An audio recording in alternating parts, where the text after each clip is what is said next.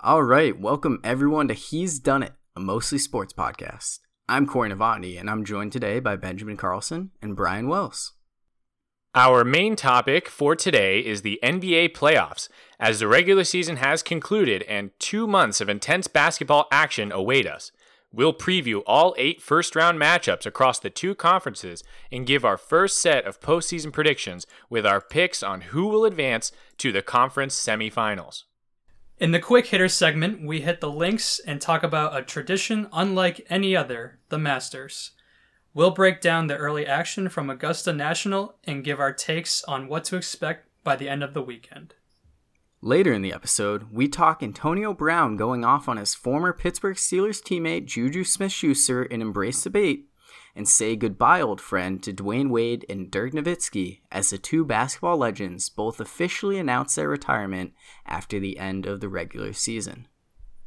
And in honor of Easter, the 3 of us count down the world's greatest resurrections in today's Top 5. He's done it!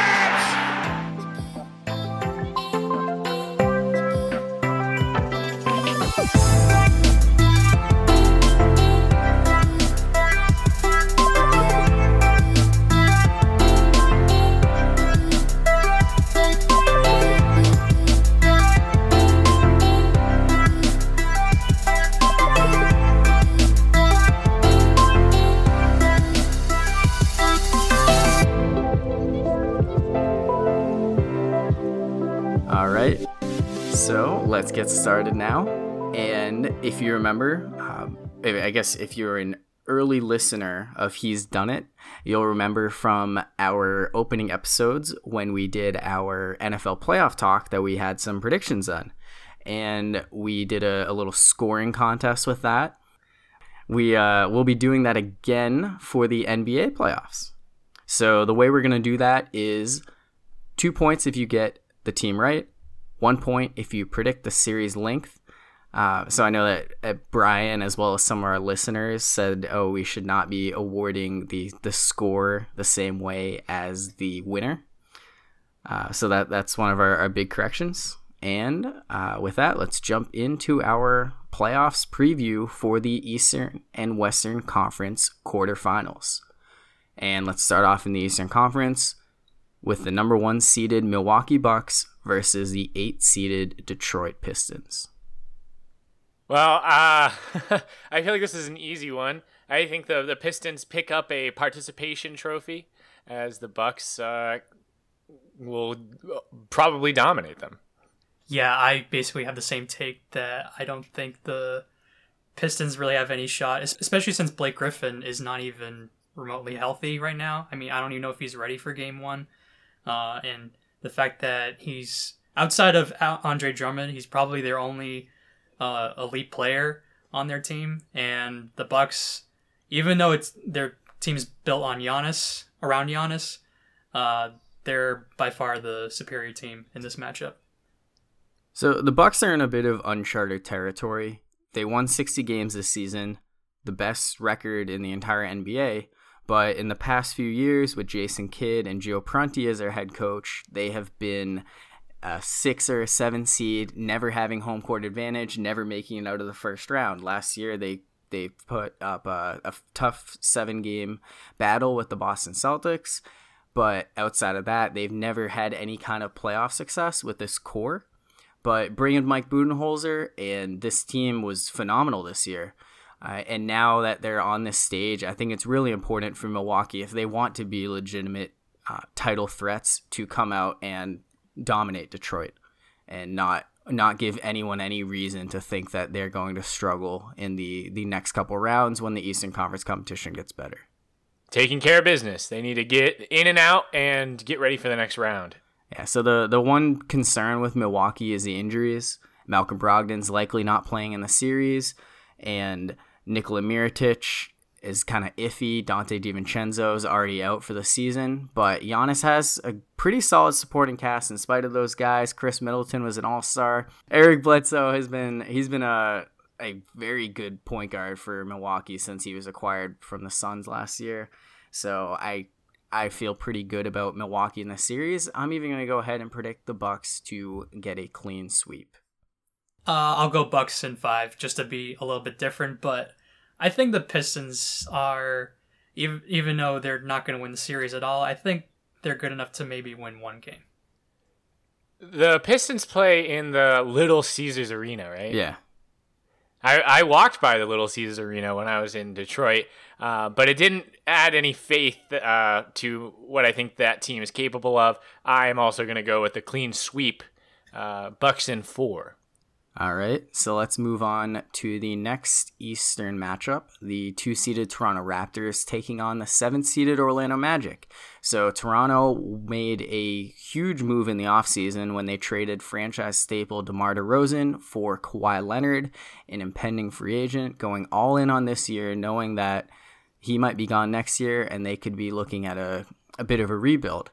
On the flip side, you have the Magic in the playoffs for the first time since 2012 when Dwight Howard was traded to the Los Angeles Lakers. It's been a struggle for Orlando. It's hard to say that it was a beautiful rebuild for that team, but they're in the playoffs, and the question is, can they give Toronto an early test? Mo Bamba's not there yet. No, he hasn't played since January. I don't know. Like I'm actually kind of surprised to see the Magic here at this point. I was low key hoping the Heat would get hot at the end of the season. Excuse the pun.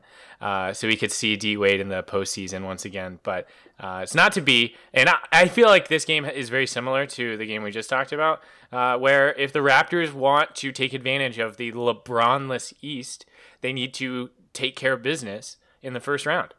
Yeah, I don't see the Magic having any sort of shot of being Toronto either. And I think this will be a clean sweep.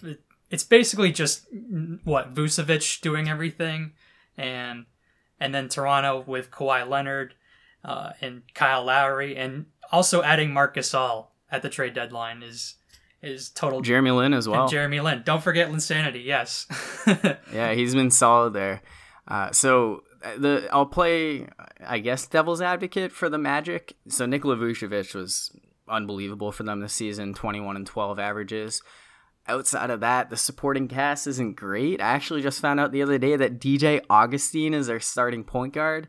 Aaron Gordon is a solid player. I don't know if he's necessarily been the kind of guy that you hope to get out of a top 5 pick, though.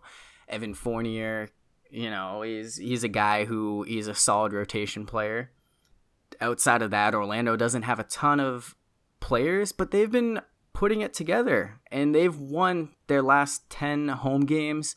They defeated the Celtics in Boston the final weekend of the regular season. So I think Orlando wins game 3 and Toronto takes the others. So Raptors in 5. I think that the Magic stand no chance. I'm taking the Raptors in 4. All right. So next series, 76ers, the Philadelphia 76ers, the 3 seed, taking on the Brooklyn Nets, the 6 seed. So the Nets, of course, infamously built the current state of the Boston Celtics when they traded for Paul Pierce, Kevin Garnett in exchange for 3 first-round draft picks with the right to swap in 2017 that netted Boston Jaylen Brown and Jason Tatum. So Brooklyn, behind D'Angelo Russell, who put together his best season, is in the playoffs, but they're going up against a 76ers team that has a loaded starting lineup that is arguably number 2 to the Golden State Warriors. So how do we feel about Philly coming into the playoffs, and do we think Brooklyn can put up any kind of a fight against them?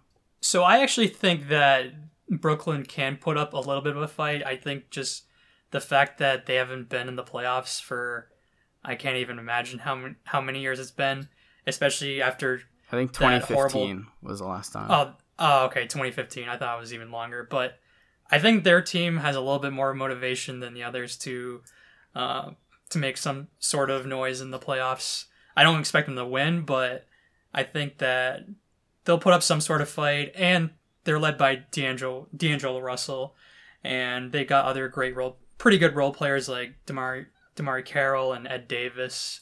Alan Crabb, Joe Harris. I think Philly will win, but I think Brooklyn will make it a little bit interesting. Yeah, I agree. I really liked what I saw from D'Angelo Russell. I think that he is going to. I think he has enough talent to at least put up a fight out here. And I also think that the 76ers think that they're all that, and they're going to come into this. I think they might. There's a chance they might lack focus, thinking that they'll be able to just roll over this team. And if Brooklyn can show some heart and go out there and hustle harder than the 76ers, I think they might be able to steal maybe one or two. Philly is a team that I don't take seriously. Even though I think they'll win this series, I don't know how much they'll advance in the postseason, just because, like you said, Ben, they're not exactly the hardest working team. They're kind of lazy at times, especially Embiid defensively. Even though he's a freak on the offensive side of the floor, they're kind of a lazy team and not a great coach team as well. So I think because of that, it'll be I don't want to say a close series, but I think it'll be Philly in 6. So I don't know how to feel about the Sixers coming in, just because I was pretty down on them most of the season. Even after the Jimmy Butler trade, I wasn't necessarily threatened by them as a Celtics fan. But when they acquired Tobias Harris, I thought that really built a formidable team that could be tough to defeat in the playoffs. And when you have Joel Embiid, who I didn't realize, he's the 4th leading scorer in the entire league this year, while also being the 2nd leading rebounder. He was phenomenal this season. Ben Simmons can't shoot a 3, but he doesn't need to. He's been rock solid as a former number 1 pick. You also throw in Jimmy Butler, JJ Redick, and then Tobias Harris. So I really like the Sixers in the series. I think Brooklyn has, with D'Angelo Russell, they can maybe put up a little bit of a fight and steal a game, but I'm taking Philly in 5. I will also take Philly, but I'll take Philly in 6. All right. You already heard my opinion. I will also take Philly in 6. So I guess I'm the one who's the biggest on the 76ers right now. All right, so let's wrap things up in the Eastern Conference with the final playoff series. 4-seeded Boston Celtics taking on the 5th-seeded Indiana Pacers. So this season, a bit of a disappointment for the Celtics, with a lot of people expecting them to win the East coming into this season. And as a 4th seed, they certainly could still do that, but their path to a title is going to be much more challenging, and it's really a question of what's going to win out, talent or dysfunction.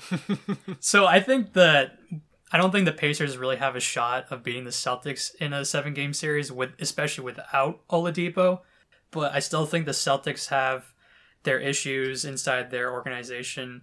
I think the players on the Celtics, they still don't have the greatest chemistry, especially with how Kyrie has handled the entire season, with all the drama of him going into free agency, of possibly joining LeBron or going to New York and teaming up with Durant and Zion. And so because of that, I think that it won't be a clean sweep, but I still think the Celtics are by far the better team and should advance to the next round. Didn't the Celtics just suffer an injury? Was it Marcus? Yeah, Marcus Smart. Smart. He's not going to be available until, I think he's out 4 to 6 weeks and might not even make it. He probably won't. Very, very likely won't play in the first round, and then in the second round, whoever they play, I'm assuming will be the Bucks. There's a chance that he might miss that series too. Yeah, it seems like there's a possibility that he could be out not just those first 2 series, but also might miss some of the conference finals. So last year, injuries were not as big of a detriment to the Celtics as some believe, not having Kyrie Irving or Gordon Hayward. You had your young players like Jason Tatum, Jaylen Brown, and Terry Rozier step up. So I'm curious to see what we're going to see out of those guys in another playoff atmosphere, but with somewhat lesser roles. Having Kyrie Irving in the picture certainly will be the leader, and it's hard to question his playoff leadership, considering that he is an NBA champion with the Cleveland Cavaliers. I think that the Pacers were really scary before Victor Oladipo's injury. it might be a little recency bias, but I just feel like that Celtics 20-point win in Indianapolis tells you all you need to know about this series. The Pacers have some decent role players, but they don't have a true star. I just can't picture Indiana putting up much of a fight in this series. I'm taking the Celtics in 5. I'll also say Celtics in 5, just because, like you said, this is also a little bit of recency bias, but yeah, like just blowing out the Pacers just about a week or two ago. The Pacers don't have a shot, so but I think they can steal games, so I'll take the Celtics in 5 also. I believe that the basketball gods demand a blood sacrifice from the Celtics in exchange for postseason success. And after crippling their man Marcus Smart, the Celtics have unlocked the key to an easy first round. I'll take the Celtics in 5. All right, so let's move on to the Western Conference. And the number 1 seed, not too much of a surprise, Golden State Warriors. But the team they're going up against, the Los Angeles Clippers, the 8th seed, is a little bit surprising considering that they were perceived as sellers at the trade deadline. Golden State has not been as dominant this season as we may have expected coming in, but they're certainly playing hot right now. Do you guys give the Clippers any sort of a chance? Nope. No. All right. Is it fair to say that we're all going to take the Warriors in a sweep? Yeah. Yep. Okay. And do we all go in with the expectation that the Warriors are the team to be in the Western Conference and probably the entire NBA? Yep. All right. Will this be great analysis by all of us? Well, by the okay. way. Yeah. Okay. Well, let's real quick question. Will this be the last hurrah for this group, particularly with Kevin Durant set to reach free agency as well as Klay Thompson? I hope so. I hope so too, and I actually think it will be the last of the Warriors run. I think Durant is leaving. I don't know. I have no clue where. I don't know if it's New York or LA with LeBron, but I think he is done in Golden State. And I don't think, even though in 2015 the Warriors won with the core of Curry, Thompson, and Draymond, I don't know if all 3 of those guys, well, of course Curry's going to be there after signing that long-term deal, but I don't know what the situation is with Draymond and Klay and whether if they're going to stay long-term or not. And I think Klay is going to come back.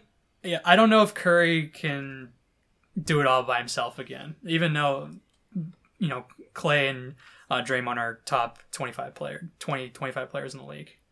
I just want to see something new. Let's let somebody else be dominant. We've seen enough Warriors, Let's hopefully someone else, maybe the Knicks with Zion, Durant, and let's see a different team win championships with Durant, right? Yeah. All right. Hopefully not the Knicks. All right. Let's move on to the next series. 2-seeded Denver Nuggets versus a 7-seeded San Antonio Spurs. Nuggets, after not even making the playoffs last season, came out and were phenomenal this year. Really looking like one of the teams to beat in the West. The Spurs, I predicted them to miss the playoffs. I know Ben had them getting in. 22nd year in a row, Greg Popovich has his San Antonio Spurs in the postseason. I think that Denver is, while they are the number 2 seed, I wouldn't say that they're the second best team in the Western Conference.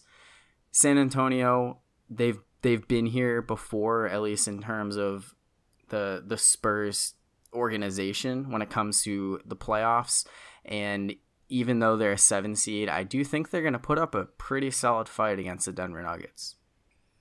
Yeah, I agree. The Spurs have been here, and they've done that, And this time, they've got, what's his name from the Raptors? DeMar DeRozan. DeMar DeRozan, yeah. So they've got more star power than the last time we saw him here, I think. Only because Kawhi decided to sit out. Right, exactly. So I think that this fills kind of that void. But really, I do think a lot of it is about experience in the playoffs and having an amazing head coach. But that doesn't mean that I'm giving them the edge in this series. I just think that as underdogs, that they actually can put up a decent fight.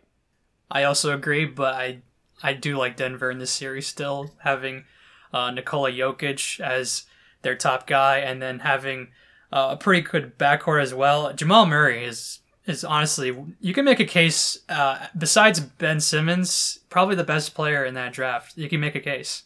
Jamal Murray has been great this year. Yeah, Jamal Murray's been fantastic. And I still like the other players as well on their team with, with Jokic and Murray, but also Will Barton. Paul Millsap, I think Gary Harris. Exactly, yeah. Yeah, they have a lot of good pieces there. So San Antonio, DeMar DeRozan and LaMarcus Aldridge both averaged 21 points per game this season.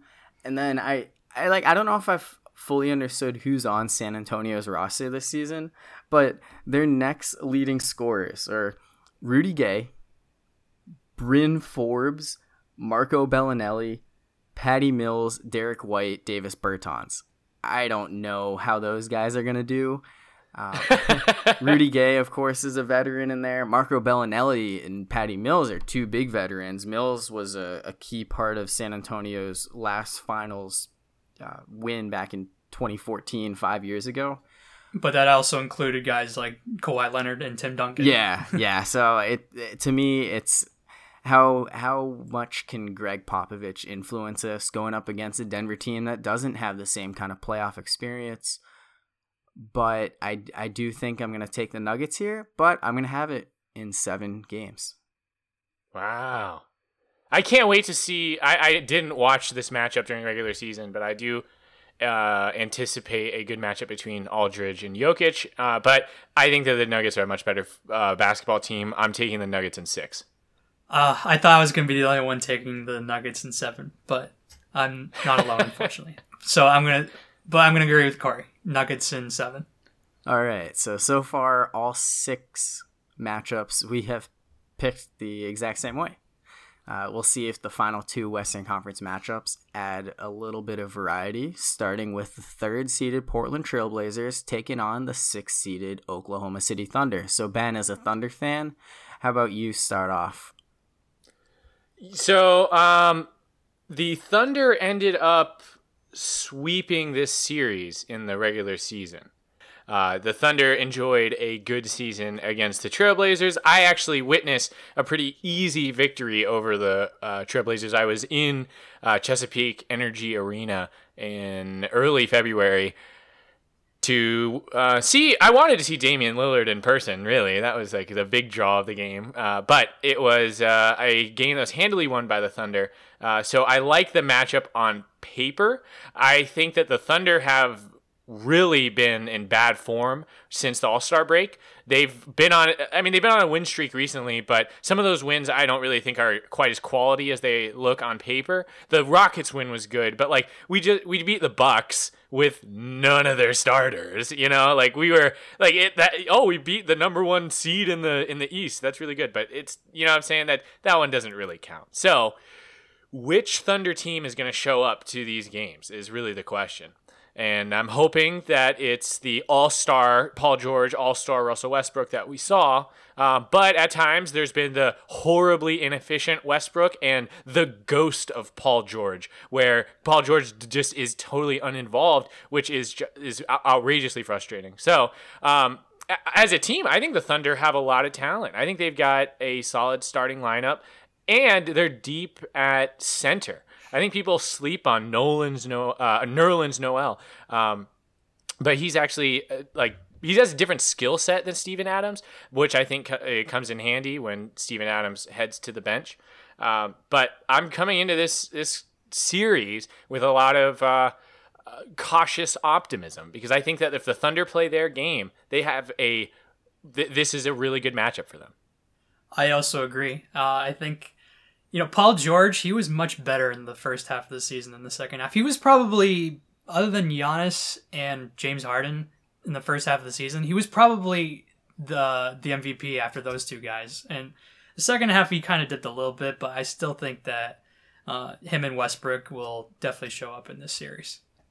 So Portland took a big blow in late March when their center Jusuf Nurkic suffered a leg fracture that will keep him out for the entire postseason. They still have their dynamic backcourt with Damian Lillard and CJ McCollum. They acquired Enes Kanter in the middle of the season, so he can slot in and replace Nurkic.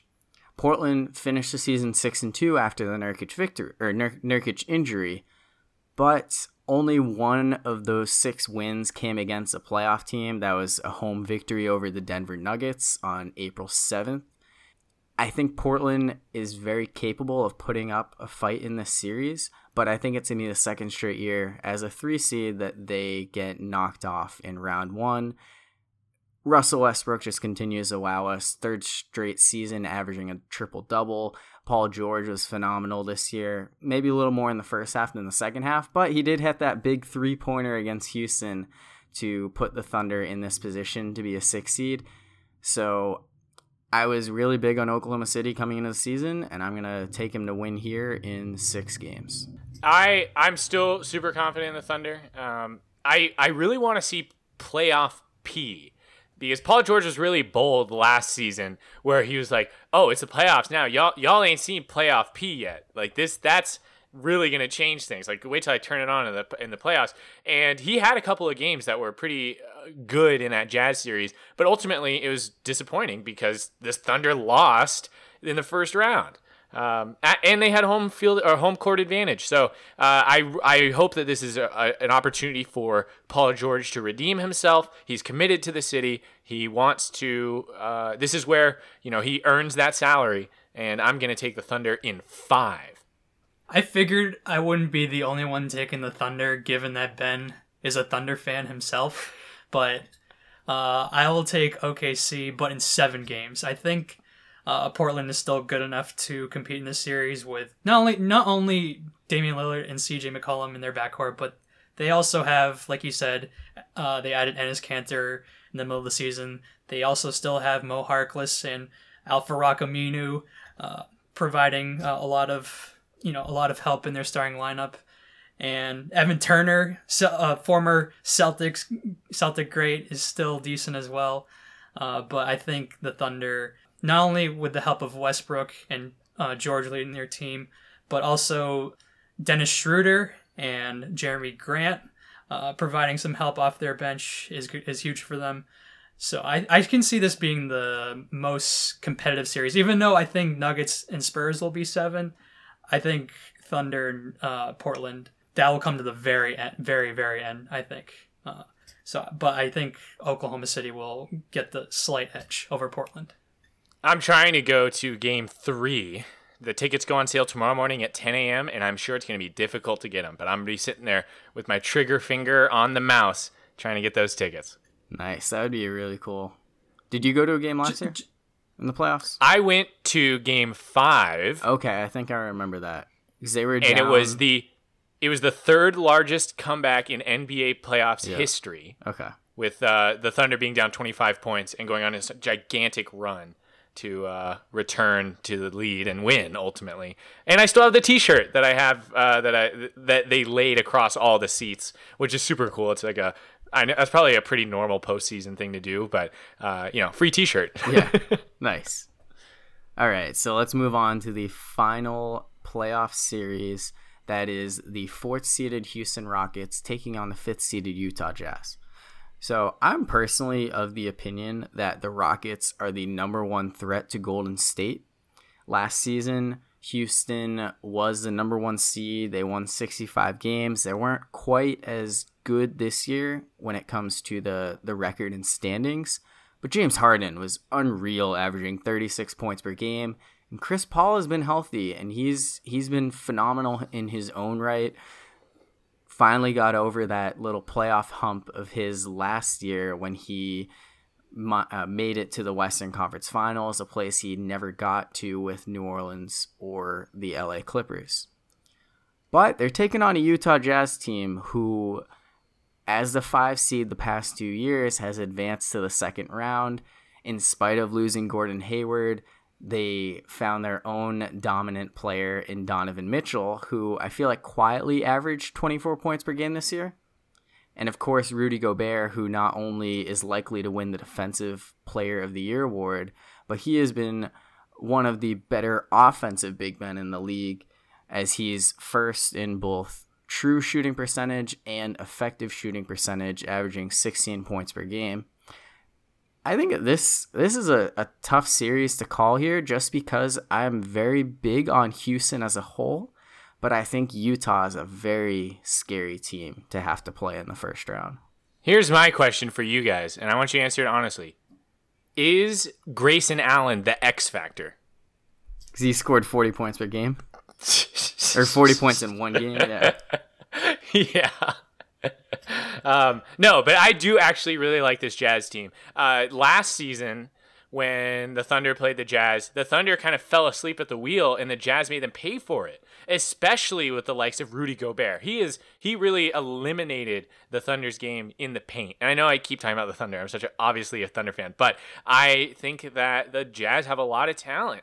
I feel like I don't hear Joe Ingles' name enough. That's because he doesn't look like a basketball player. He looks like he should be a delivery driver. He looks like he's the kind of guy you would be playing at the YMCA with your buddies, and you just got the one random 40-year-old who decides he wants to run with you. Yeah, and he's dangerous behind the arc. So and obviously Donovan Mitchell is the star power. Like you said, he quietly averaged 24 points. Like I think a lot of people just assumed he was averaging 24 points because he does. At this point, people are like, oh, he is the Jazz. You know, when you think of the Jazz, who do you think of? Donovan Mitchell. He's Spider-Man. You know, like he has all the accolades that go with being a superstar in the NBA. Whether he's the most notable or he stands out in a crowd of stars, is up for debate. But I think everyone knows that he's really good. But they also have a really great supporting cast, including Ricky Rubio, who also frustrated the Thunder so much last year. I really noticed him then, and since then still, he's an impressive player. So I have a lot of faith in this Jazz team against a really impressive Rocket squad. He was probably arguably the best player in that series last year versus OKC. Super frustrating. I was not a big fan. I like the Rockets in 6. Even though Rudy Gobert is a force in the paint, Clint Capella is just as good. And I think the Rockets' backcourt is, I don't want to say a lot better, but I mean, come on, you have the MVP of the league, and then you have Chris Paul, a healthy Chris Paul, as your other guard in that backcourt. And Eric Gordon is still one of the better sixth man in the league. And Kenneth Faried is pretty good as well off the bench. So I like and PJ Tucker as well.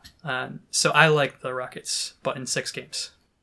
Did you guys see Patrick Beverley coaching Jay Crowder on how to stop James Harden? No, was that last night? Yeah. After the game, he was giving him nobody knows exactly what he was saying because it was neither of them are mic'd up. But he was talking to him, and you could tell by the motions he was making that he was imitating James Harden's 11-step drop back, 3-point shot. So I think that Patrick Beverley may have given them all the advice they need. I'm going to go, this is my boldest pick of all this. I'm taking the Jazz in 7. Wow, I thought for sure I would be the only one taking Utah. I also have the Jazz in 7. I think that they're going to find a way to shut down James Harden and Chris Paul in a similar fashion that they did with Paul George and Russell Westbrook last season. Utah is just one of those teams where after last season was the same way. They started out slow, and then they picked things up as the season went on. They're coming in the playoffs looking really, really good, really strong team. So I'm also taking Utah to pull off a bit of an upset in this series. Is this the only matchup where we had different teams? Only one. So I imagine our scoring is going to I'm not going to change my mind just because you guys picked the Jazz, but yeah. it's not the best matchup at all, but I still like the Rockets. Yeah. Well, like I said, I think the Rockets are the second best team in the Western Conference. I don't like this matchup for them. If they were playing any other team other than Golden State, I would pick them to win. I don't trust James Harden in the playoffs, but I think he can get past this Jazz team, even though they're a good defensive team, don't get me wrong, but I can just totally see him not showing up once they face Golden State and he goes 3 for 14 in game 7 again. So, all right, that is it for our first round NBA playoff predictions. We'll check back in a couple weeks as we get some of these results and move on to the conference semifinals. But for now, let's move on to our quick hitter segment, where we will be talking golf and the Masters. That is the first major tournament of the 2019 golf season. And what a way to kick off. Yeah, it's my opinion. It's not only my favorite major, but it's also my favorite golf tournament of the entire year. Like we said in the beginning of the pod, it's a tradition unlike any other. It's my favorite major, and I love the traditions that they have with the par 3 contest beforehand and the champions dinner, and then before tee off they get Gary Player and in honor of Arnold Palmer and Jack Nicklaus. In honor of Arnold Palmer, teeing off before the Thursday tee-offs go. Yeah, I like that. I like how golf does that. It kind of like the ceremonial puck drop or first pitch. like a first pitch, yeah, or doing dropping the first puck. drive. Yeah, I think it's a cool thing. Exactly. I was listening to Bruce Cassidy's press conference. I know that he has nothing to do with golf, but he talked about how the Masters is here, spring is here, and the NHL playoffs are here. Personally, given the fact that I'm a huge golf fan and a huge hockey fan, this is like my Super Bowl this weekend.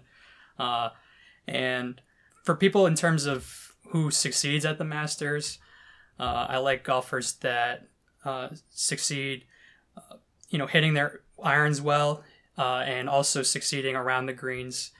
And at the top of the leaderboard, we got Brooks Koepka and Bryson DeChambeau, who haven't had a lot of success. So just here. like one thing to say, we're recording this after the conclusion of the first day, so this is not a full Masters preview. We're gonna recap the first day, and at Bryson DeChambeau and Brooks Koepka are tied for first at 6 under, but you have Phil Mickelson just behind him at -5, Dustin Johnson -4. So you got some star power right at the top of the leaderboard. Brooks Koepka won the U.S. Open in 2017 and 2018, won the PGA in 2018. Is it looking like he's going to win the Masters now? He only cares about the majors. When you look at his tournament history and other places that he's played at, he really doesn't care about the other tournaments. He only cares about the important events, the majors, the Players Championship, and he hasn't gotten enough praise or buzz because of that.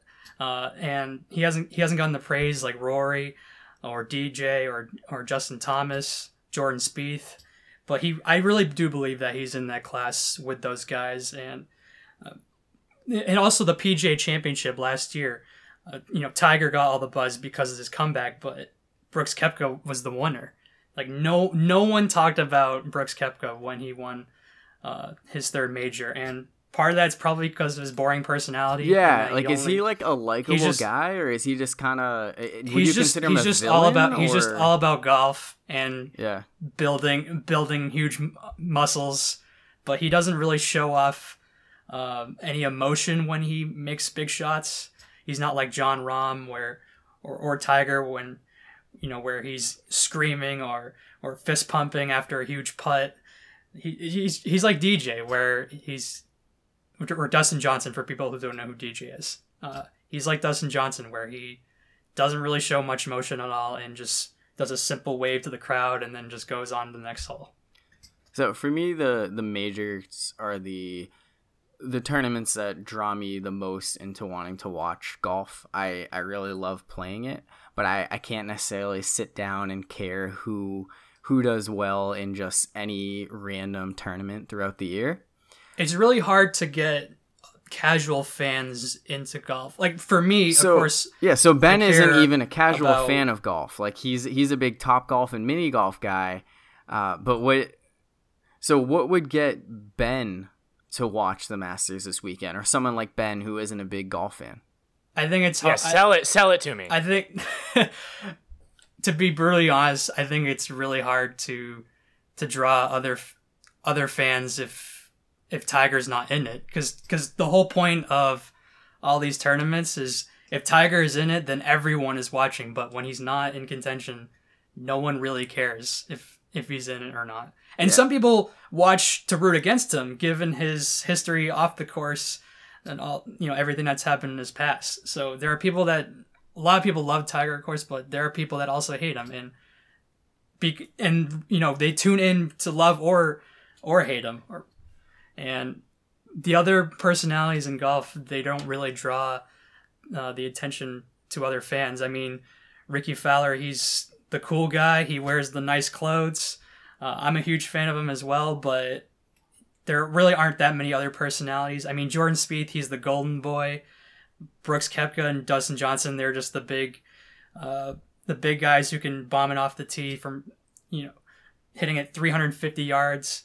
But what you're saying is, like, I need to get invested in one of these personalities. Find somebody who I like, that I identify with, so I can Or just hope Tiger Woods, after finishing 2 under, 4 strokes back as the leader today, can keep himself in contention heading into the weekend and on the final day.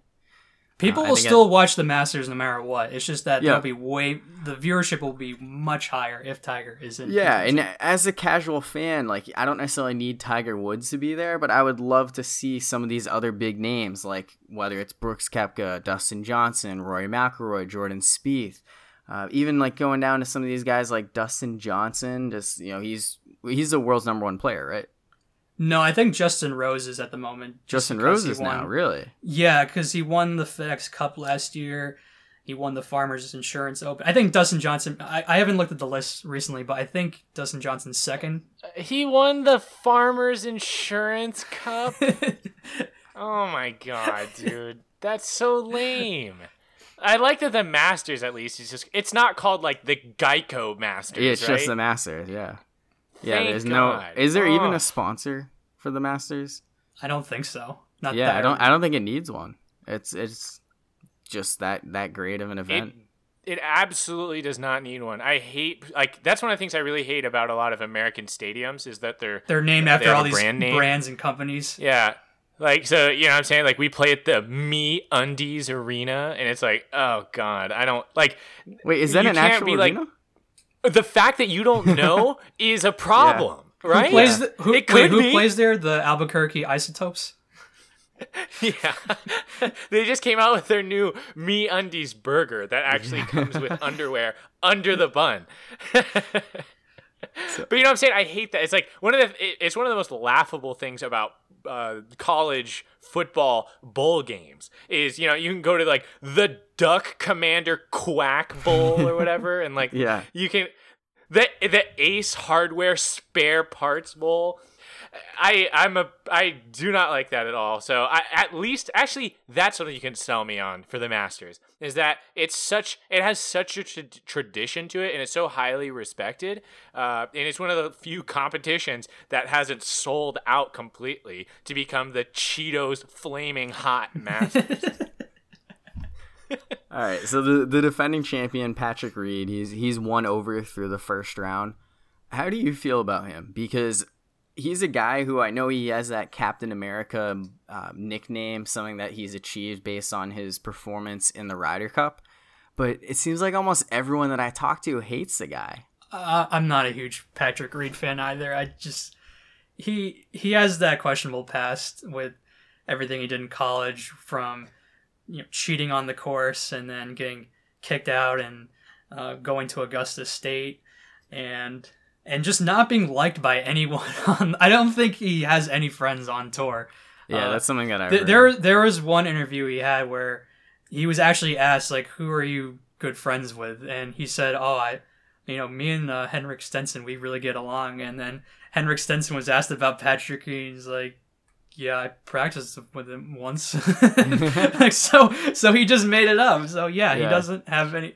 When he won the Masters last year, when he was on 17, Ricky Fowler, who's loved by everyone, including myself, he made a huge putt in the group before Patrick Reed's, and the whole place went nuts, thinking that Ricky's going to maybe actually win this tournament if Patrick Reed gives up a stroke, and they go into sudden death and Ricky prevails. But when Patrick Reed came on 18, and then he made his last putt to win the Masters, there was barely anyone. You could hear some people cheering, but it was just like, small golf claps. It wasn't much else. So a lot of people, including myself, do not like Patrick Reed. No, even though he's known as quote unquote Captain America. Yeah, and he's gonna be the guy who's gonna have to put a green jacket on someone else. So that should be a little fun experience with whoever probably doesn't like him having. Yeah, to... I can't imagine how the Champions Dinner went with him. So every year that someone wins the Masters, the very next year they get to host a dinner with all the previous champions, and they get to pick the meal. The last few champions have been Patrick Reed, Sergio Garcia, and then Bubba Watson in 2012 and 2014, and those are like the three most hated guys in the entire sport. I can't even imagine the awkward conversations they all had. I've never understood how a guy named Bubba could be hated, because that just seems like the kind of name that you love the guy. Isn't he from South Carolina? Bubba Watson? Yeah. Oh, I don't know. I'm pretty sure he is, because I think when he won, everyone was like, he's our guy because he's from our state, so you got to root for Bubba. Maybe another guy, but I'm pretty sure that he's from South Carolina. Let me see. Bubba Watson hometown. Pensacola, Nope. Florida. That is not him. Dude, why was I low key supporting this guy? I think Dustin Johnson might be. Well, he went to. Okay, I don't mean to derail this right. conversation. I'm sorry. Okay. Yeah, so I guess from here, what are our final predictions for the weekend? So I expect. Well, I'm hoping Ricky comes out on top, like I predicted. But I do think after this first round, it seems like Bryson DeChambeau and Brooks Koepka are going to be in one of the final groups this weekend. It might be a little too early since it's just round one, but they're playing really great golf right now. In terms of the guys that are at the bottom of the leaderboard, I don't expect Paul Casey to make the cut, even though he's been fantastic at this course in the past. Yeah, 9 over, 86 out of 87. Shooting 9 over without any birdies. That's really, really hard to come back from. But I do think... it's not even like the Masters is one of those really challenging majors courses where the winner shoots like 1 under. It's always one where like having the leaders be at -6 for the first day is low scoring, right? See, the thing is at Augusta, it really all depends on the weather or whether there's a lot of wind. So the year where Jordan Spieth won the Masters, the weather was perfect all 4 days, and that's why all the scores were really, really low. And including his, I think he shot 18 under, and second place was Justin Rose at 15 under. Okay. But the year after, where he collapsed in the final round on the 12th hole and shot quadruple bogey, that year there was a ton of wind, and only him, Danny Willett, Lee Westwood, a couple other guys. I think Paul Casey was actually one of them. They were the only guys to shoot under par, given that there was so much wind. So at that course, it depends all on the weather. Yeah, and the Masters usually has like 1 or 2 days where the weather isn't great, right? And it doesn't look like it's going to be the next few days. I think Friday and Saturday, there's going to be some scattered thunderstorms, but on Sunday, I don't even know if they're going to finish the tournament because I think it's going to be they're going to be thunderstorms the entire day. So I don't even know if they'll finish on Sunday. So you don't want to have a Caddyshack moment where someone's playing out in a thunderstorm and gets struck by lightning and electrocuted and dies, and you have Bill Murray has to run off in the rain, pretend like nothing happened. Or in Space Jam, where they find a hole that leads them to the Looney Tunes world. Right, you guys? That's a golf reference. All right, so let's wrap up our Masters talk with that one. So let's move on to our next segment, that is Embrace Debate. Oakland Raiders wide receiver Antonio Brown took numerous shots at former Pittsburgh Steelers teammate Juju Smith-Schuster on social media this week after being set off by internet commenters and later being called out himself in response by the young wide receiver. Should this post-trade episode, adding to a list of question marks before arriving in Oakland, leave the Raiders concerned about the recently acquired Brown? First off, I just want to say that is so weird and disappointing to have to say the words Oakland Raiders wide receiver Antonio Brown, but I digress. Let's kind of talk about this. So, just to give some background for those of you who are unaware, Antonio Brown was kind of tweeting some stuff about keeping his emotions off the internet, and wound up getting a response from a Steelers fan with an image of Juju Smith-Schuster as a team MVP, which he was named last season. And Brown promptly responded by saying that he fumbled the season away because he had a costly fumble in their Week 16 loss to the New Orleans Saints that ultimately left them out of control of their own destiny and out of the postseason. To which Juju Smith-Schuster, after that response, was saying, "Oh, I've had nothing but respect for this guy, and he's going to call me out like that."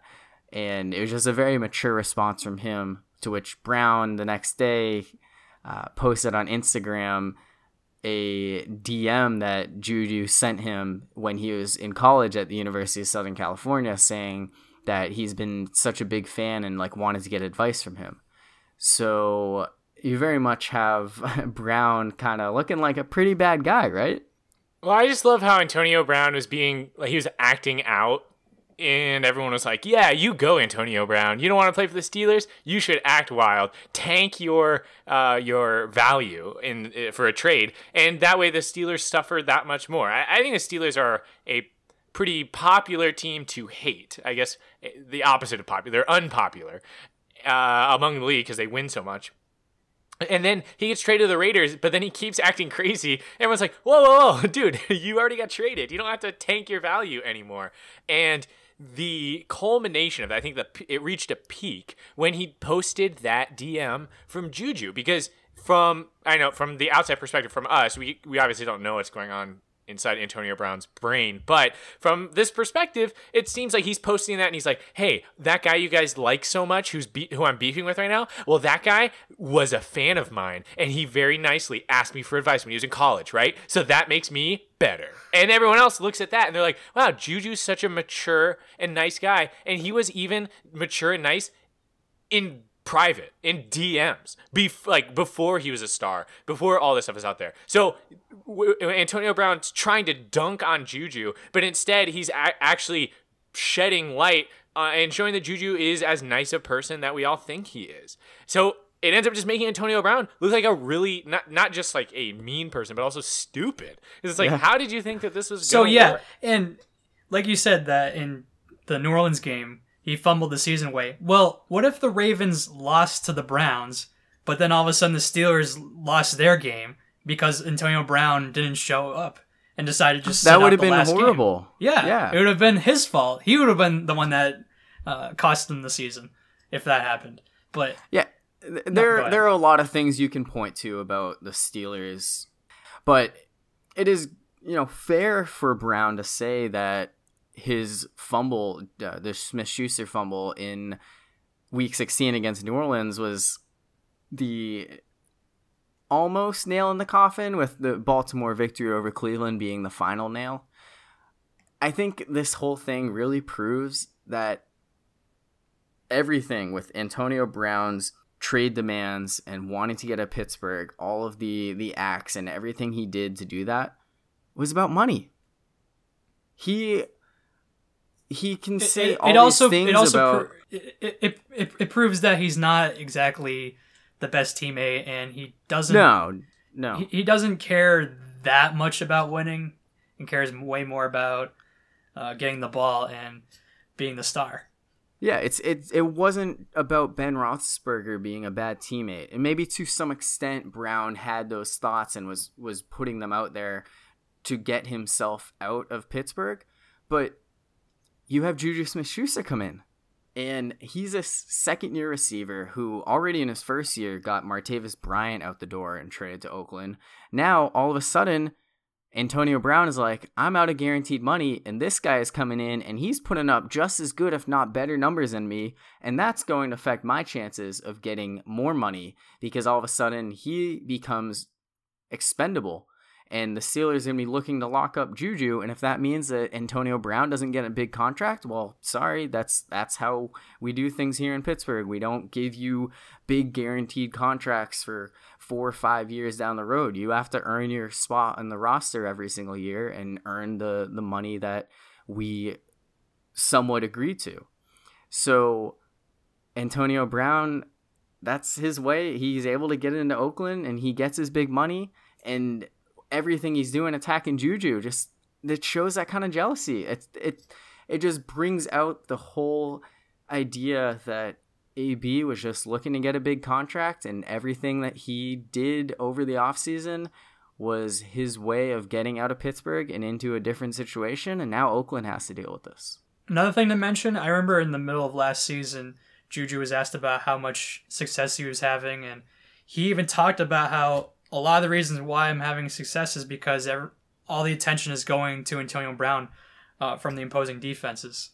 And like Ben said, that shows you that Juju is the more humble, nicer player to root for, and Antonio Brown is not exactly the best teammate and is a little bit of course, a diva. Yes. Okay. One thing I really think is important to mention, I've heard on some other like sports podcasts, they'll refer to Juju Smith-Schuster as just Juju Smith.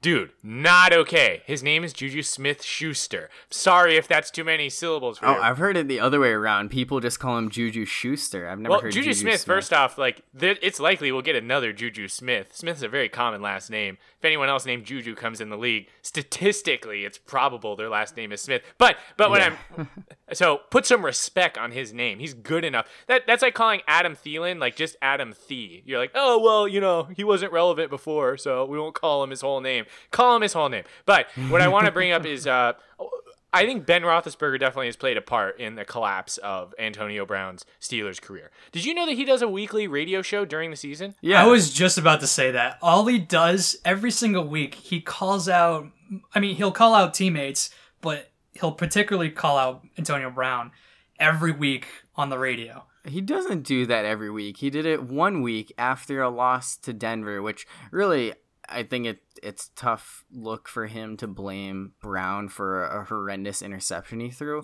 But it was just the 1 week, the one time he called him out, and that's everything that people focus on. Everyone focuses on Ben calling out teammates, even though he's usually the first guy to take the blame in most situations. Right, but he also, in an interview after that he's earned the right to call out his teammates. And you could argue that maybe he has. He's a very tenured quarterback with a lot of accomplishments in his career. So yeah, he's definitely earned that right. But I think the difference between Ben Roethlisberger and someone like Peyton Manning is they've earned the right, but do they use it? I don't think Peyton Manning has ever thrown anybody under the bus. And a lot of great quarterbacks put it all on themselves because that's what a good leader does. And I think at the very least, Ben Roethlisberger didn't do anything to help the situation by antagonizing Antonio Brown instead of focusing on having that unity as a team. So I still think Antonio Brown is mostly to blame, but there are more factors here than just Antonio Brown acting a fool. That's fair. I don't want to fully say that Ben is in the right to just call out his teammates whenever he wants, and I think it's a ridiculous comment by the Steelers GM Kevin Colbert to say that is the case. But I still think that a lot of this Antonio Brown thing is more just a scapegoat for his real ulterior motives. Right, and I think we should focus a little bit more now on the current situation, which is Antonio Brown playing for the Oakland Raiders, and so far he's been a distraction. Whether you like it or not, Antonio Brown has been a distraction since he's become a Raider. And if he can be Antonio Brown, if he can continue to be the guy that he's been for during his career at the Steelers, then I think he can have a license to act a fool. I think Marshawn Lynch is kind of an example of this, maybe to a lesser degree, where he had off the field antics, the I'm just here so I won't get fined, and like dancing around on the sidelines when he was in Oakland. Like, he did a little extracurriculars, but he was so undeniable on the field that it didn't matter. It didn't hurt the team at all. In fact, people rallied behind him because he was acting like himself, but also performing on the field. So if Antonio Brown, because he's such an amazing wide receiver, he holds the record for like the best 4-year stretch of any wide receiver ever. Like, I'm not exactly sure how you measure that, but I watched a video on this to research for this podcast, and he has the numbers. He has the ability to basically act however he wants because he's that good. But he's in a brand new system, brand new quarterback, brand new situation. And if he can't bring that production to this Raiders team, then he's nothing but a disease to that locker room. Yeah, I mean, the big thing with Brown is he's a world-class talent, but those antics will only be acceptable as long as you produce. And if he has any kind of drop-off in Oakland, he's been an all-pro receiver. 100+ catches, 1,000+ yards, 6 years in a row. And if he's failing to put up those numbers early and throughout the season, he's going to be heavily scrutinized in media for his actions getting out of Pittsburgh, especially if Juju Smith-Schuster, Dante Moncrief, who the Steelers signed in the offseason, James Washington, other Steelers receivers put up phenomenal numbers even without him being there, or at least numbers to the point where the Steelers are winning. This could be another Randy Moss situation when he went from Minnesota to Oakland and then did nothing when he was there and basically wanted out and didn't even perform to expectations. Brown can honestly do the same thing this upcoming season and not do what he's being paid to do. It would not be surprising. I think there are a lot of Raiders fans when it happened that felt this was more of them acquiring Jerry Rice and Randy Moss. But the fact that a month later after the trade and he's still making headlines for his social media interaction with Steelers players is certainly something that you have to be worried about. But when you're a 4-12 team, your last season in Oakland, about to go to Las Vegas, I guess there's more things in when it comes to the Raiders' hopes and success for this season. But it certainly is not a good look, this whole Juju Antonio Brown mess for the Raiders receiver. So let's move on to our next segment. That is Goodbye, Old Friend. And we will say goodbye to Miami Heat guard Dwayne Wade and Dallas Mavericks forward Dirk Nowitzki, who both announced their retirement and the end of their legendary careers following the conclusion of the 2018-19 NBA regular season. Goodbye, old friend. This is how you do it. This is how you end your career in sports. This has been like a year-long celebration of these two. They even got invited to the All-Star game, kind of like honorary team members. It's been great, and it's like a example of how the league will treat you if you are a good ambassador for the league. You know, these guys have always been people you can look up to. Obviously they've been very prolific players. They wouldn't still be in the league if they weren't, but they've also been just a positive image for their own teams and the league in general. And I think they've been rewarded for that in the celebration that has been their final season. I did think that was really cool how the San Antonio Spurs gave that tribute to Dirk in his last game, given that they're division rivals. And also the fact that these two, Dwayne Wade and Dirk Nowitzki, the two finals that Dwayne Wade made more finals, of course, but the fact that the Mavericks faced the Heat twice, the first time the Heat getting the edge when Dwayne Wade had Shaq and became finals MVP and a star in the league. And then the second time they met, Dirk was the one that came out on top and pulled off the upset versus not only Wade, but LeBron and Bosh and the rest of that team. I think that was really cool how they both met in the finals multiple times and how their careers have ended and with retirement tours. And question to you guys, how do you guys feel about retirement tours? in any sport. I have a love-hate relationship with them. I think it's kind of cool for the fans to know that, okay, as well as the team to know that this is the last season that this player is going to play. We can know going in, hey, it's been a great career. Like, this is it. You got to start moving on. But then it just kind of feels like it becomes more about the players than the teams. With every game, you have all these like jersey exchanges. You have all the opposing teams have to give off some kind of like a commemorative recognition, whatever, for that player's final game, regardless of what kind of effect they had on those other teams' careers. I think that these are two guys who have earned that just based on what they did. But overall, I almost think I would. It becomes a rather love have guys, fest. Yeah, I think I would rather have guys make those announcements later. Yeah, I definitely respect the Tim Duncan approach and not even telling anyone until the season is over and you're just out. You're out. You're done. Mm-hmm. And I did like it when Mariano Rivera did his retirement tour in baseball, but then it got a little bit too dramatic when Derek Jeter did it, and then David Ortiz and Alex Rodriguez, and it just went on and on. Yeah, it gets a little tiresome. I think it depends on the situation. I think both of these guys are still more D Wade than Dirk, but they're still good enough to play ball, so it's not like they're like, it's my retirement tour, and then they're on the bench the whole time. Yeah. But they're also like, the situation was right. I don't think a lot of people expected the Heat to be that good or the Mavericks to be all that good, although Luka has been amazing. It's okay for them, I think, to take away some of the spotlight from their teammates, because that can kind of be the thing for this year. It's Dirk's last year, it's Wade's last year. It's different than, let's compare it to Peyton Manning's last year with the Broncos, where if he had been like, this is my last year going into and there were still storylines about, is this Peyton Manning's last ride? The fact that it wasn't something that he brought up and that he was forcing on everybody else, allowed the entire team to be celebrated in that moment when they did achieve so much.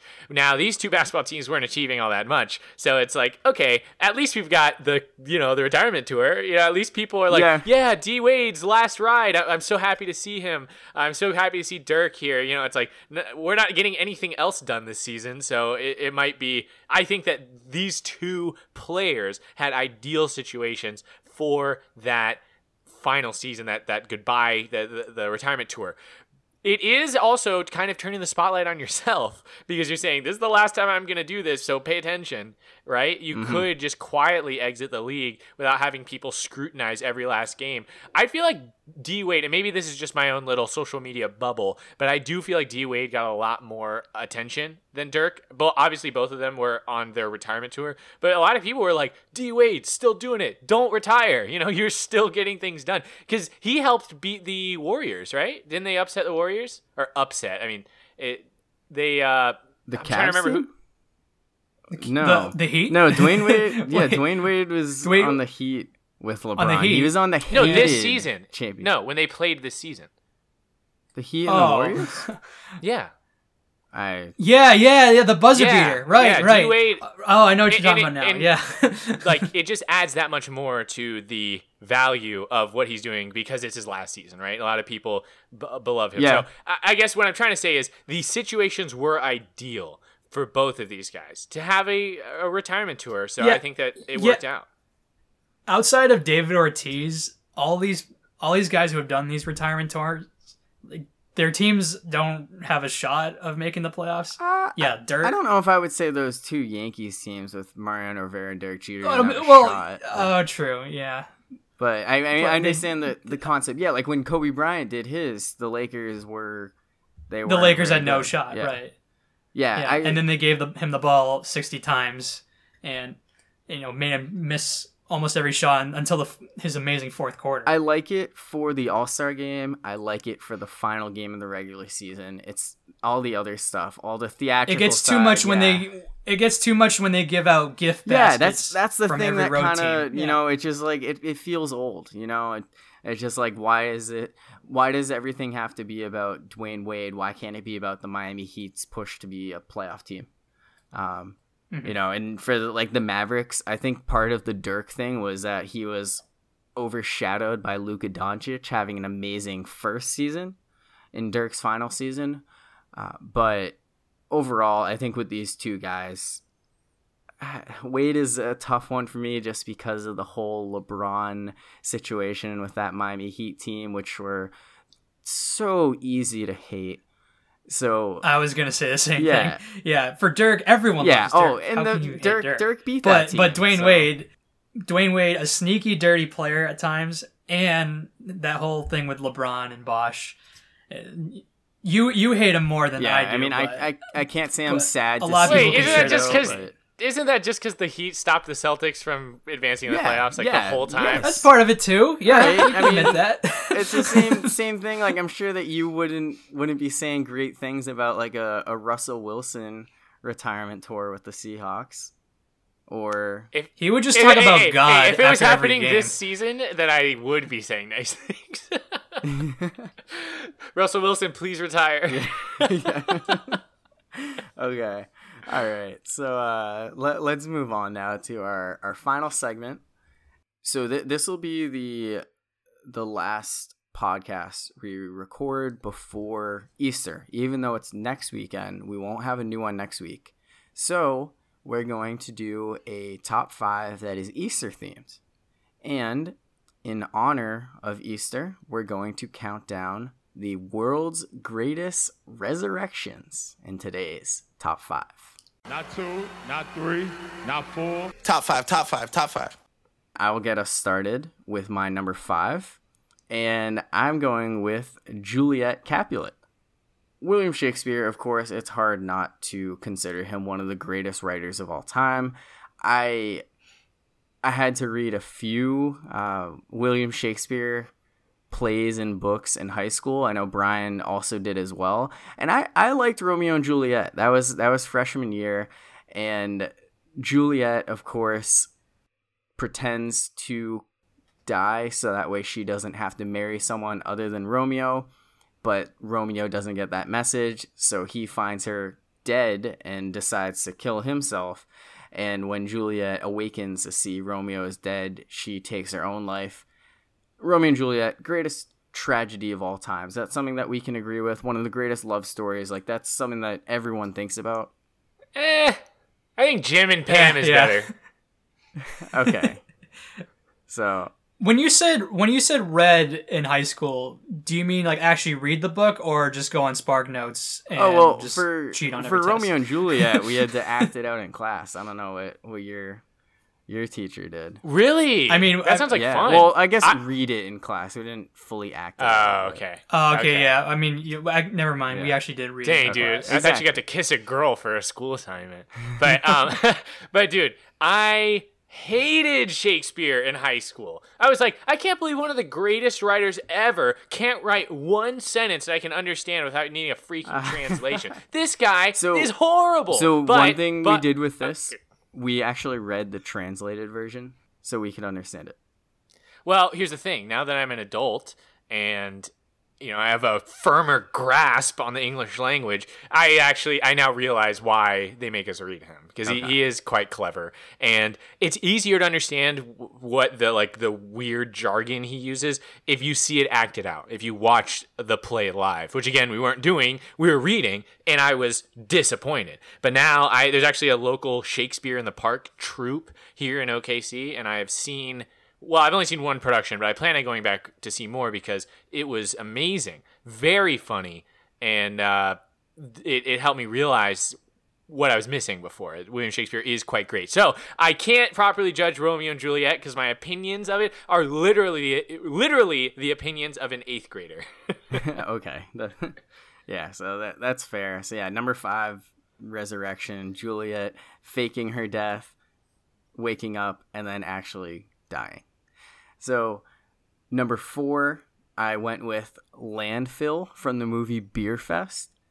And in the movie Beer Fest, there's this character, Landfill. And this is a movie from 2006, one of those very much kind of stupid comedies that's hilarious at the same time. Landfill is a big beer drinker who actually dies by drowning in a vat full of beer. And he's a hilarious character. So the writers of this movie were like, oh man, well, this is a funny scene, but how do we bring him back? So what they do is they resurrect him via an identical twin who is basically just this. It's the same actor, the same person, just with a Southern accent. And everything about him is the same. And he even says, hey, you guys can call me Landfill as well in honor of my dead brother. So it's basically the exact same character. Just they say, oh, no, it's his twin brother. That's hilarious. So, yeah, so he's my number 4. At number 3, even though I don't like the guy, I went with Thanos. I actually just watched Avengers Infinity War last night. And so this is an interesting one. So in terms of the resurrection, there's really 2 things. It's part Thanos related. So the first one is you think that Gamora kills him, but it turned out he had the Reality Stone already. And that was when you're like, oh man, so this Thanos guy is really like, how are the Avengers going to defeat him? And then later, not Thanos who's resurrected, but the Mind Stone.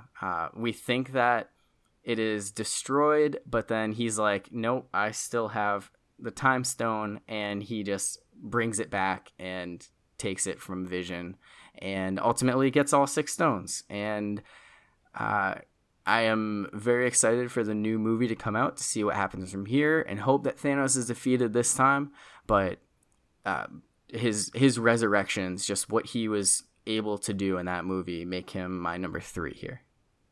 And Ben, do you have anything you want to say in terms of maybe a little plug? Affable Chat will be doing our Infinity War episode coming up. We will have 7 guests on this episode. Just like Infinity War, we're going to have way too many featured characters on our podcast, and it's going to be fantastic. How do you get 7 guests on one episode? We're kind of doing a bit, but I also think that it's going to come out. Do you get good. People from the movie in this? Actually, most of them are returning guests, but what we're doing is unprecedented. It is the most ambitious crossover podcast episode of all time, and it's going to be fantastic. So I'll leave it at that, but I do respect your inclusion of Thanos as kind of a double-sided, a double-pronged resurrection reference. All right, yeah, very excited for that episode. Let's move on. Number 2, Harry Potter. So I was never someone who's just like absolutely obsessed with Harry Potter. I enjoyed the books, I enjoyed the movies, but in terms of him as a character, he's one of the more renowned characters in books from the last couple decades, and I had to include him on my list. Of course, we think that Lord Voldemort kills him with the Avada Kedavra killing curse, but Harry Potter, in a dream sequence, has a conversation with Dumbledore where he finds out that he was secretly a Horcrux, something that Voldemort didn't know about. So he just killed the Horcrux and not Harry himself, and Harry's able to come back to life, pretend he's dead, and ultimately through that, Voldemort is defeated. And Harry Potter and the Deathly Hallows was my favorite book of the series, so to me, including him in my greatest resurrections was easy choice at number 2. But he's not number 1.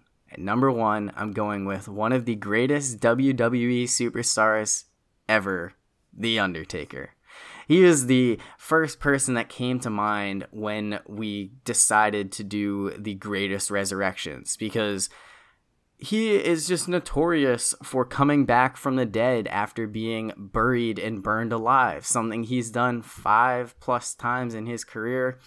A lot of it happened before I was a wrestling fan, but it's always very cool looking back at some of those not episodes, some of the videos of his returns. And I think a lot of it was this was just his way of, getting some time off, whether it's for paternity leave or going on vacations, whatever. But it was very cool for all the fans when you think the Undertaker is gone, and then all of a sudden he resurrects himself and is back out on the ring. So he is my number 1. He actually made an appearance at Monday Night Raw this past week after missing WrestleMania for the first time since 2000. So that's another kind of resurrection for him. How many resurrections does he have in his history? At least 5, 6 if you count Monday. Wow. Yeah. Okay, then he deserves to be at your number 1. I like it. Yes. Okay, I'm ready to do my top 5 resurrections, and I'll start with number 5. Best resurrection is Billy Ray Cyrus's career. And this one's kind of tongue-in-cheek. I just really want to bring up Old Town Road remix. I love this. It is such a good song. I love the remix. It's great. Okay, were you guys listening to Old Town Road before the remix, though? Because, like, I had it saved to my Spotify, and I was kind of playing it on repeat. Yeah, so I mean, I liked it before it, but then ever since the Billy Ray version has come out, I dropped the regular one, and the remix is the one that comes on. Agreed. And I mean, part of the reason why I listen to it so much is because I am a big hip hop fan, but I live in Oklahoma. So when I would get in my car, roll the windows down, and blast a little bit of Old Town Road, I really felt like I was part of the community. I'm here. I'm at home in OKC. So to have Billy Ray Cyrus come on here and really legitimize the claim that this is a country song, I think is absolutely phenomenal. And introduced Billy Ray Cyrus in a way that I think a whole generation has not seen him as a actual country artist versus just Miley Cyrus's dad. So and Hannah Montana's dad. Right? Yes, exactly. So it's not gonna be. Career resurrection may be a stretch because I don't think he's really aspiring to having like a career again, right? Like his verse in Old Town Road is all about how he's a laid back country boy who doesn't really care about stress anymore. Like he's been there and done that. But it has put him on the map for a lot of young music fans who potentially could become big Billy Ray Cyrus fans. We'll see. But he makes it in at my number 5. Number 4, and this is going to be a big Game of Thrones spoiler. So if you're not caught up with Game of Thrones, what are you doing? You probably don't care if you're not caught up at this point. But number 4, and here's the spoiler, Gregor Clegane. And Gregor Clegane is also known as the Mountain. So he was Cersei's champion for Tyrion's trial by combat, and he fought Oberyn Martell, who laced his lance with poison. So during their battle, Oberyn gets the best of the Mountain. The Mountain ends up crushing Oberyn's head, but he succumbs to the poison, and ex-Maester Qyburn performs a dangerous and forbidden procedure to basically turn him into like a Frankenstein's monster, this like zombie kind of guy who obeys the commands of his masters, and he's still a very vicious and powerful player in the Game of Thrones, even if he doesn't really control his own actions. So he's still one of the most infamous characters in Game of Thrones, and Gregor Clegane / the Mountain comes in as my number 4 because they brought him back after Oberyn killed him. Number 3 is another career resurrection, Harvey Keitel's career. And if you're not sure who Harvey Keitel is, if you've seen Pulp Fiction, he is the wolf, the guy who wears the tuxedo and shows up really quickly to help clean up the blood. And he also plays Mr. White in Reservoir Dogs. And he's also in a bunch of other movies. If you've seen Grand Budapest Hotel, he's one of the prisoners in that. He has a long, impressive career. He actually started out on the scene. He was in some Scorsese films, which really got him onto the scene. But after that, he got replaced by Francis Ford Coppola in Apocalypse Now because apparently he couldn't play the part or something, and this really damaged his career. And he was kind of in the shadows for a long time until Tarantino teamed up with him for Reservoir Dogs. And Reservoir Dogs was actually, a lot of the funding came from Harvey Keitel. Reservoir Dogs ended up being a cult classic, and it was followed up by Pulp Fiction, which again, Harvey Keitel was in again. And after that, Harvey Keitel's back. He's a very respected actor and still getting work today. So his career is definitely resurrected when Pulp Fiction and Reservoir Dogs, and basically Tarantino became a director and resurrected Harvey Keitel's career. Harvey Keitel is great, by the way, one of my favorite actors.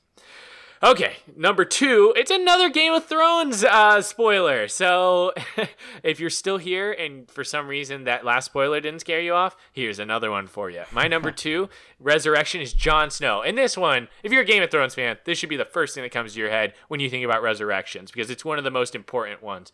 Jon Snow, killed by or betrayed by the Night's Watch when they mutiny against him, because he was Lord Commander of the Night's Watch.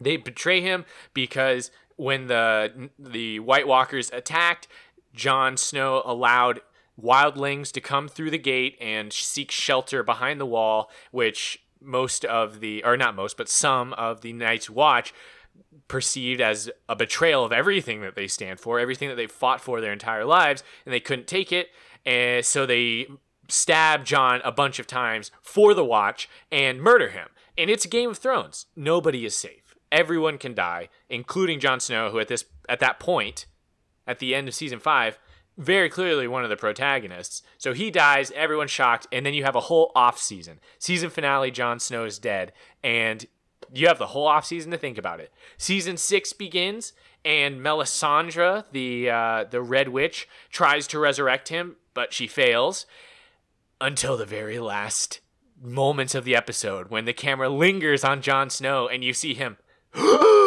come back to life, and he's been resurrected and he's been alive ever since.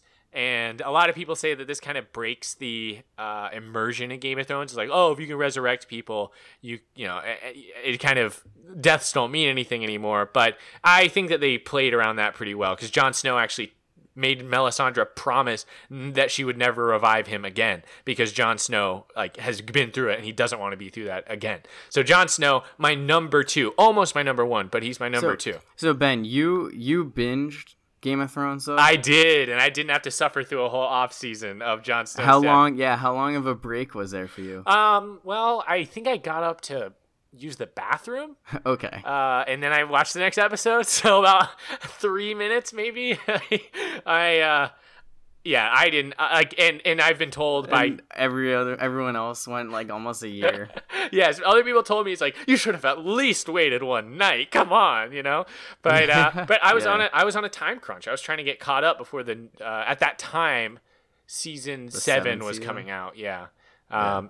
I have never watched one episode of Game of Thrones, but sounds like I'm missing It's pretty great. And honestly, the things that I've said right now, you won't even remember probably. So I don't really consider them to be spoilers. Okay, but I mean, at the same time, I don't consider it a spoiler, because I feel like it's a spoiler that he died in the first place, not that he was resurrected. Sure, yeah. Because it's Jon Snow, and everyone's saying he's going to be on the throne since the first season. So right, and it's the thing is, the fact that you've never seen an episode, Brian, I think. I had the same opinion. I was like, everybody loves this show. It's probably not that good, and I've never seen it, so whatever. And I watched one episode, and I was like, oh, okay, well, I have to set aside 60 hours for this. So I'm a big fan of it. So you'd just be surprised by one episode.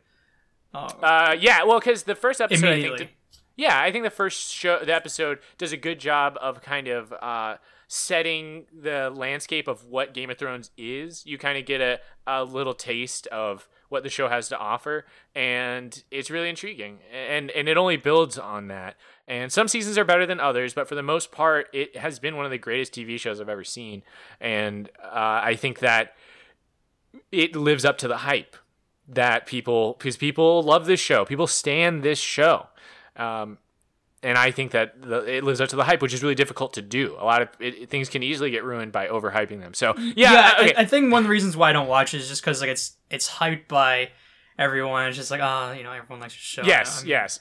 And you may have missed the boat on this one. I kind of got into it. It's one thing to watch it all, and then it's another thing to sit there and think about what's going to happen next, and then to see it live. It's kind of an event, and this is the last chance you'll have. I mean, if you haven't seen an episode yet, it's already too late for you, really. But again, it is really easy to have things like Thrones ruined for you by overhype and having other people tell you you're wrong for never having seen it. So I won't pressure you into watching it. I think if you did watch it, you would enjoy it. But at the same time, if someone forces you to do it, you're never going to enjoy it. So, I would say there's no need for you to sit down and watch it, but at the same time, don't take pride in the fact that you've never seen it, because just because you don't like something that's popular doesn't make you interesting. Not that that's the way you're coming at me with this, but no. Like that happens a lot in music. If you like or dislike a certain artist. So I love Game of Thrones. I'm so excited for it to come back this weekend, and I think I've spent long enough on my number 2 because people are patiently waiting for my number 1. What could possibly beat out Jon Snow? And I'll tell you, it's another fantasy fictional character. Spoiler alert for Lord of the Rings, if you haven't seen Lord of the Rings yet. Gandalf the Grey takes on the Balrog in the first Lord of the Rings movie, and he destroys the bridge that the Balrog and him are standing on so that his friends can escape. Unfortunately, the Balrog uses its whip to drag Gandalf back or down with him into this huge chasm they're falling into. But in the moments that he has while he's hanging onto the cliff, Gandalf says a really iconic line. He goes, "Fly, you fools!" And then he falls seemingly to his death. I read what happens to him down there is he actually goes on this 3-day battle with the Balrog where they end up at the top of some peak somewhere. And Gandalf actually ends up defeating the Balrog, which is really impressive because the Balrog is like this giant monster and Gandalf is an old man. But he succumbs to his wounds after winning the battle and seemingly is done. But Galadriel, the elf, resurrects him. Galadriel's another prominent character in Lord of the Rings, and she resurrects him as Gandalf the White. And if you've seen the Lord of the Rings movies, Gandalf the White goes back into the conflict and kicks everybody's butt, and he's super epic. So I'm a big fan of Lord of the Rings. It has been a long time since I've seen them, so I'd probably have a more detailed description if I had rewatched them recently, but Gandalf's definitely one of my top 10 wizards of all time, and he's my number 1 resurrection of all time. Awesome. For my number 5, I went with Commissioner Gordon, and for people who don't know who that is, he is the police commissioner in the Batman series.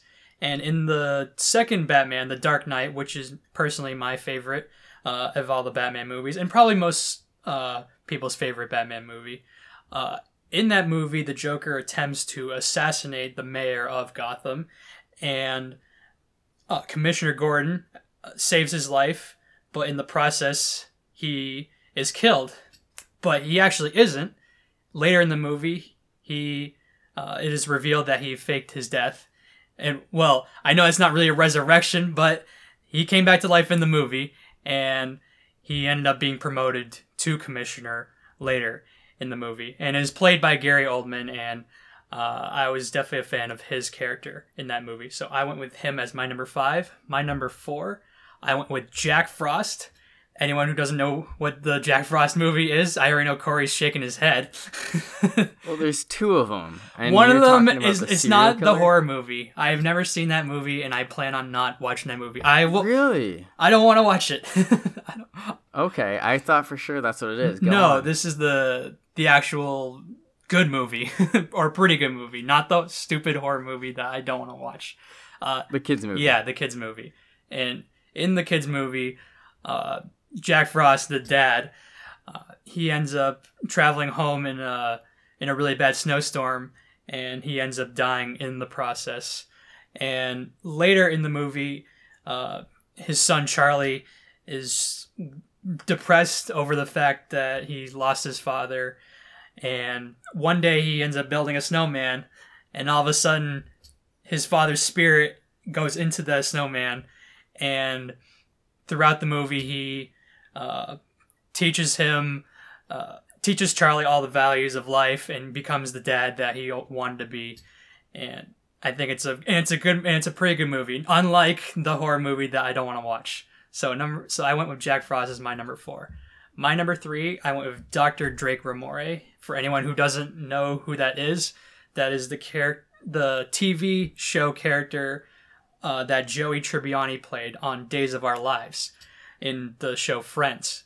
And in, I think it was season 3, there was one point where Joey Tribbiani in the show, made some critical comments that the show writers of Days of Our Lives did not like.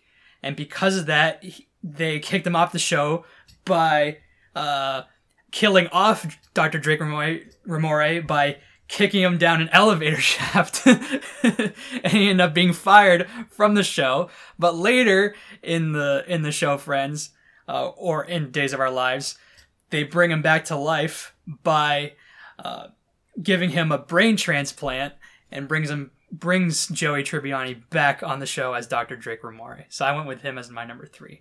And were you going to say something, Ben? No, I just think that's amazing. Yeah, so I went with that as my number 3 as a quote-unquote resurrection. My number 2, I know that the reason for doing these top 5s is doing something non-sports related, but I always make sure that I put in something a little bit sports related in these top 5s. So for my number 2, I went with Paul Pierce. And why Paul Pierce? In Game 1 of the NBA Finals in 2008 versus the Lakers, he ends up getting what you think is a serious injury and ends up being carted off in a wheelchair, and the series is over. The Lakers are going to win the NBA Finals, and Kobe Bryant will win Finals MVP. But 3 minutes later, Paul Pierce is not only fine, but he ends up jogging back on the court, and the Celtics take over and win that game, and eventually the series, and Paul Pierce wins Finals MVP. So I went with Paul Pierce as number 2. That was just an unreal sequence. I don't know how to feel about that outside of I love the Celtics and Paul Pierce, and I'm glad they won the finals, but I understand why people kind of hate on that moment as being a little over dramatic, to say the least. I don't know. He was able to come back out. I think he deserves the Bobby Orr statue outside of the Garden, where Bobby Orr is celebrating the Stanley Cup win for scoring the goal, and then Paul Pierce, you could have a statue of him just like carting himself off in his wheelchair. Yeah, he should get that statue. Okay. I mean, because he is better than Dwayne Wade, right? He had a better career. I've seen that meme on Twitter. Wait, I don't want to be crass here, but didn't he like poop his pants? Isn't that why he had to be carted off the court? Wasn't that like the secret reason why he? I don't know if that's come out, but I think that's what some people think. Oh, okay, because I just saw that on Twitter, and I was like, "Oh, how embarrassing!" In white shorts, no less. Yeah. What a great story to tell people about, like, oh, what's your most embarrassing pooping your pants story? Well, in Game 1 of the NBA Finals, I faked an injury, but I ended up pooping my pants in front of the entire world. Yeah, that would be one heck of a poop story, pooping your pants story, if that was actually true. But yeah, anyway, Paul Pierce is my number 2. My number 1, I went with Henry Doheny, and not Harry Houdini the magician, but Henry Doheny the magician in the episode of Drake and Josh. And in that episode, Henry Doheny is a struggling magician, and he ends up later in the episode staying over at Drake and Josh's house for a few days. And Josh in the show ends up thinking of a great idea by having a show for him to get his career back and running. And so for his trick, spoiler alert, for everyone who hasn't seen the episode, in this episode, Henry Doheny decides to go into this casket, and Drake and Josh, they end up putting knives through this casket or this box, and then all of a sudden he does not show where he was supposed to, and then all of a sudden they find out that he's dead in the box because of what happened by putting the knives through the box. And then at his funeral he shows up like out of nowhere, and as that's his magic trick, and it gets all over the news, and he ends up getting $1 million contract to do magic tricks in his own show in Las Vegas. And because it was their sister's Megan's idea, she ends up getting a check for $50,000, while Drake and Josh just end up getting yo-yos. So I went with Henry Doheny as my number 1 for resurrections. That's great. Dead. All right, so that ends our top 5 segment, and before we end the episode, let's do our final takes. So, Ben, do you have a final take in mind, or do you have? Are you willing to take a shot at your Stanley Cup playoffs predictions? Definitely don't have a Stanley Cup playoffs prediction. So I'm going to go with we're going to see playoff P. We're going to actually see playoff P come alive in the postseason here. I know things have been shaky recently. The Rockets, I mean, it was a good game against the Rockets, but for the most part, Paul George has been pretty disappointing since the All-Star break. But I think that once playoff P hits the court, there's going to be no looking back. All right, so I know Brian and I are both going to give our Stanley Cup picks. So Brian, do you want to start off? Yeah, so even though they lost yesterday, I like the Tampa Bay Lightning to win the Stanley Cup. And even though it's not a good idea to pick the President's Trophy winner, Never a good idea. It never is. It's even a bigger curse. You can make a case it's a bigger curse than the Madden cover. But I still love the Lightning. I've picked them to win the Stanley Cup like 5 years in a row. So now, and yeah. I have even more reason to like them this year. Their team is completely stacked. They have Steven Stamkos leading that first line.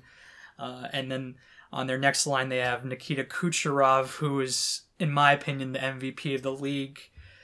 I agree with that. Yeah, and Braden Point is a terrific centerman as well. And not only that, but having Victor Hedman and Ryan McDonough on the ice as your two leading left defensemen for 45 to 50 minutes a game on the power play and the penalty kill.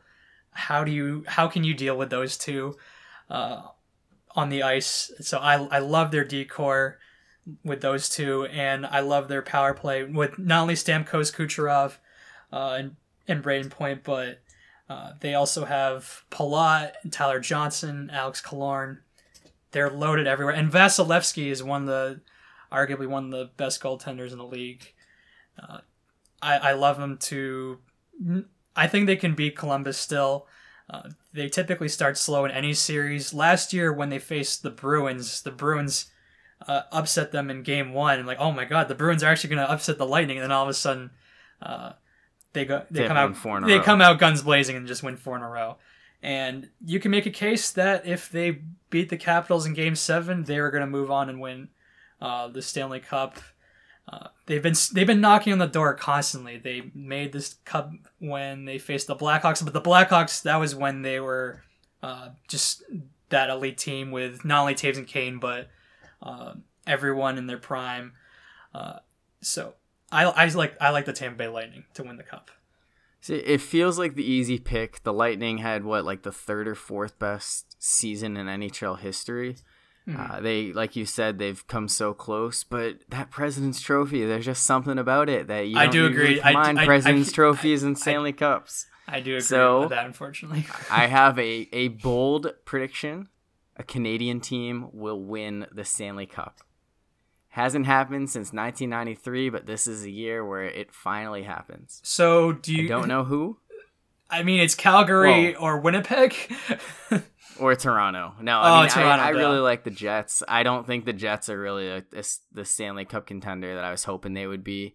And then Calgary had a really solid season, so they're probably the team who's going to do it. But I think someone from that the Great North is going to win it. For the best hockey country in the world, it's pretty sad that they haven't won a Stanley Cup in 26 years now. I think it's going to happen. That's my bold take. I wouldn't mind it if Winnipeg. I liked Winnipeg coming into the year, but they've been kind of cold lately. But they do have Dustin Byfuglien back from his long injury, so that could really help them. All right, the Flames are going to get revenge against the Lightning in the Stanley Cup, make up for the 15 years ago when Tampa beat them. All right, so that wraps up our episode. As always, make sure you go out and like, subscribe, rate, review, do all that stuff. We would really appreciate it. And of course, the Twitter account. Go ahead and give us a follow. Individually, you can give us a follow as well. Brian, we finally convinced him to join Twitter. I don't know if he's been on it since he opened up the Twitter app for the first time. But if you want to give out your username and try to grow that followers list. I don't even remember what it was. I think it was B Wells 1522. Okay. So Yeah, that works. At He's Done It Pod is the main Twitter account. Of course, we got some exclusive content on Twitter. So just go ahead and contribute to the podcast by more than just listening to it. That's all we ask. So, for my co-hosts, Brian Wells and Benjamin Carlson, I'm Corin Clocky.